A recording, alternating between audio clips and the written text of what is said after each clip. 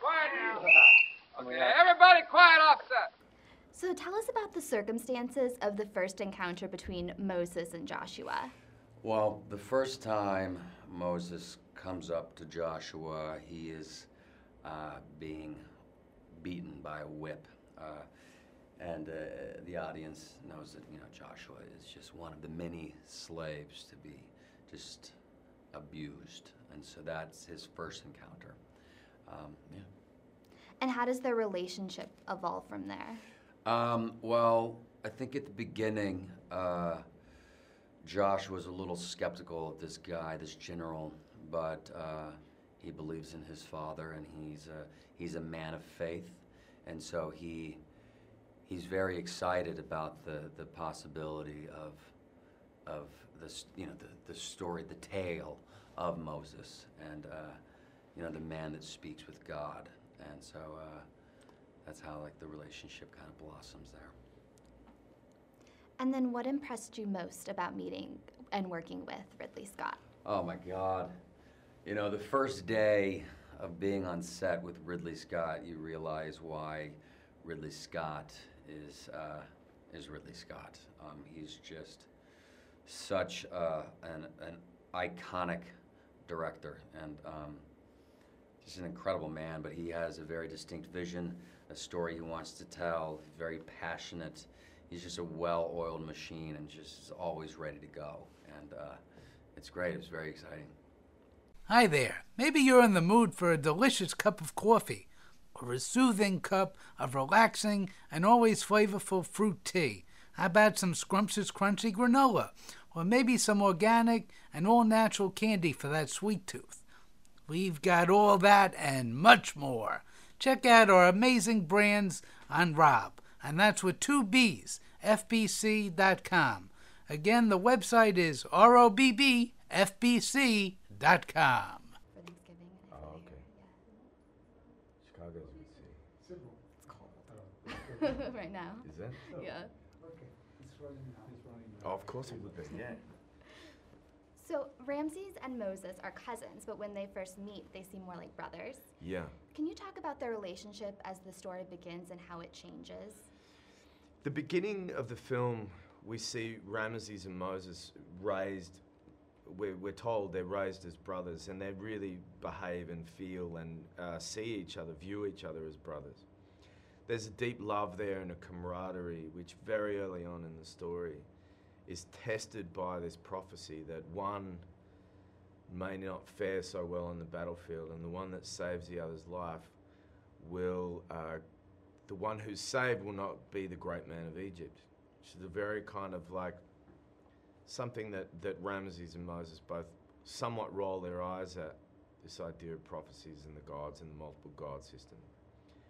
The prophecy comes true, and it starts to drive a wedge between the two brothers, which is deepened when Moses finds out that he is perhaps not really of the royal family, but in fact a Hebrew. And through the grapevine, Ramses discovers this as well, and that's when he's sent into exile, and the relationship goes.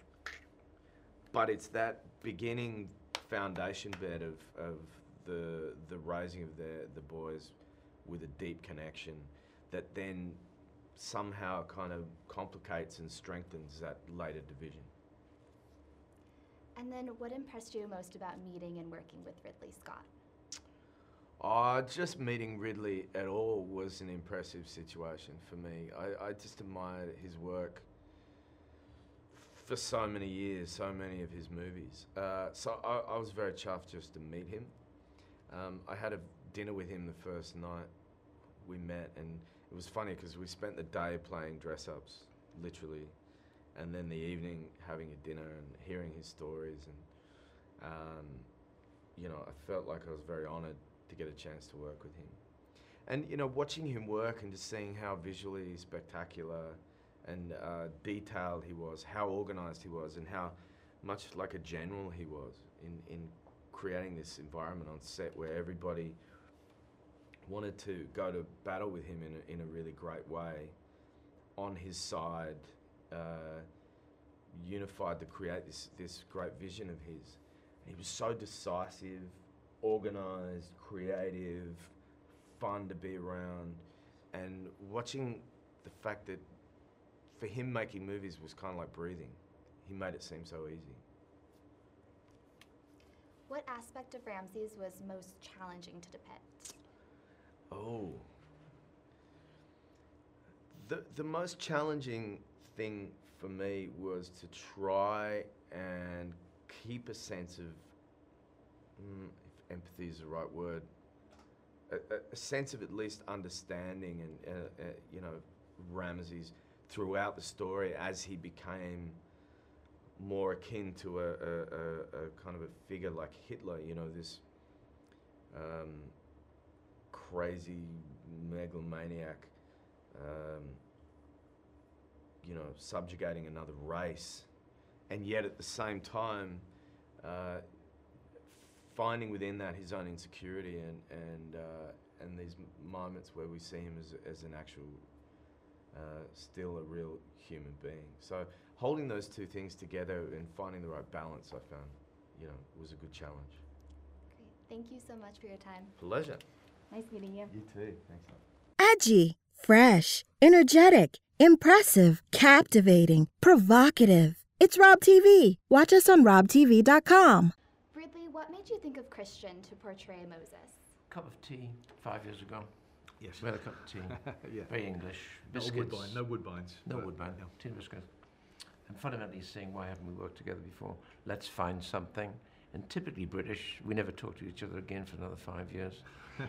But I received a script from Peter Chernin with Moses. And as I was reading it, it started to click. That's the way my brain was. I went, geez, this is Christian.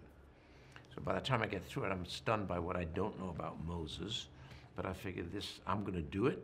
And the guy that's got to do this is this man. That's how it happened. It's all intuition. There's no science, it's gut. I function on gut. And Christian, what's the biggest challenge in taking on such an iconic figure? Just that, you know, that he's so known and he's so personally loved and so important to so many people, and people have very, very strong opinions about exactly how he should be played. And I would talk to many people about that, and they would tell me that. They say, Christian, you have to play him this way. And then I'd speak with somebody else, and they would say something completely different. But I have to play him that way as well.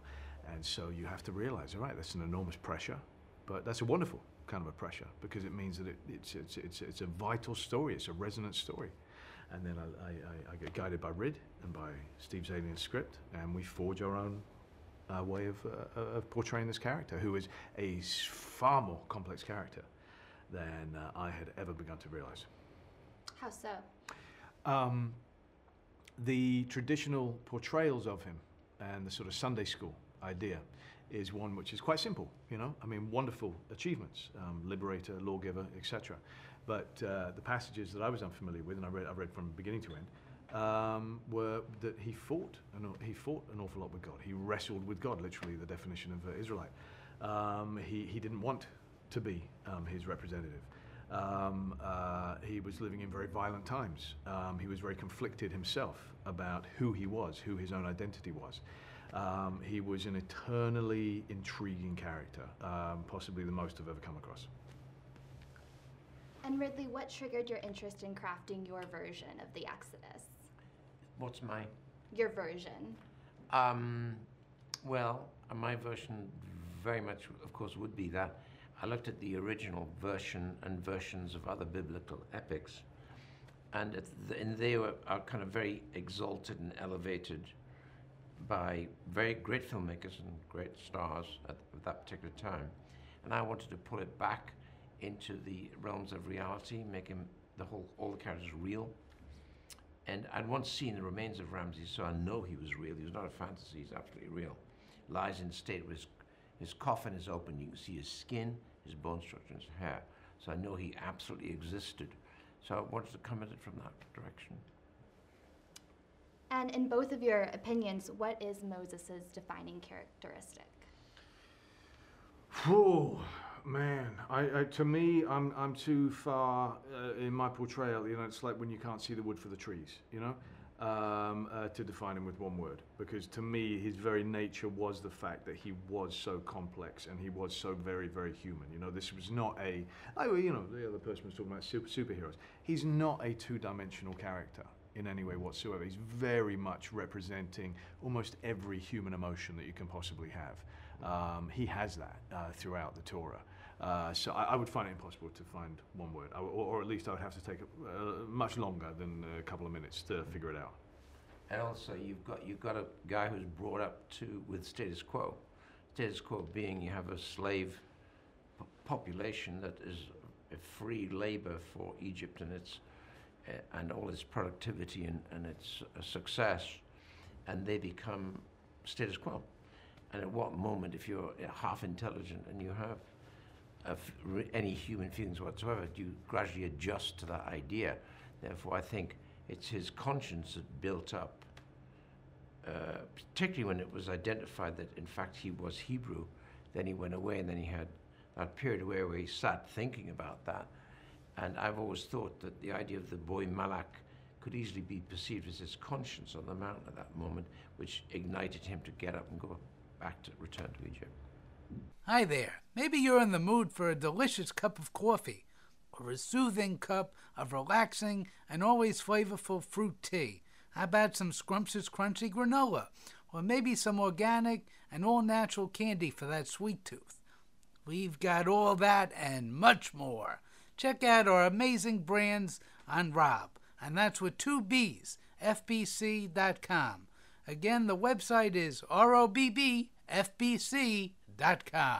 Hey guys, this amazing podcast and many more podcasts on the Rob Radio Network can be listened to via the amazing Rob Entertainment mobile app. While you're in the app, you'll also come across exclusive videos and photos, information in regards to Rob Entertainment events, prizes and giveaways, and so much more. You can download the 100% free Rob Entertainment mobile app via Google Play and also at Apple's App Store. Thanks. This has been a Rob Radio Network production. Check out our website at rrn.robbent.com. Thank you for listening.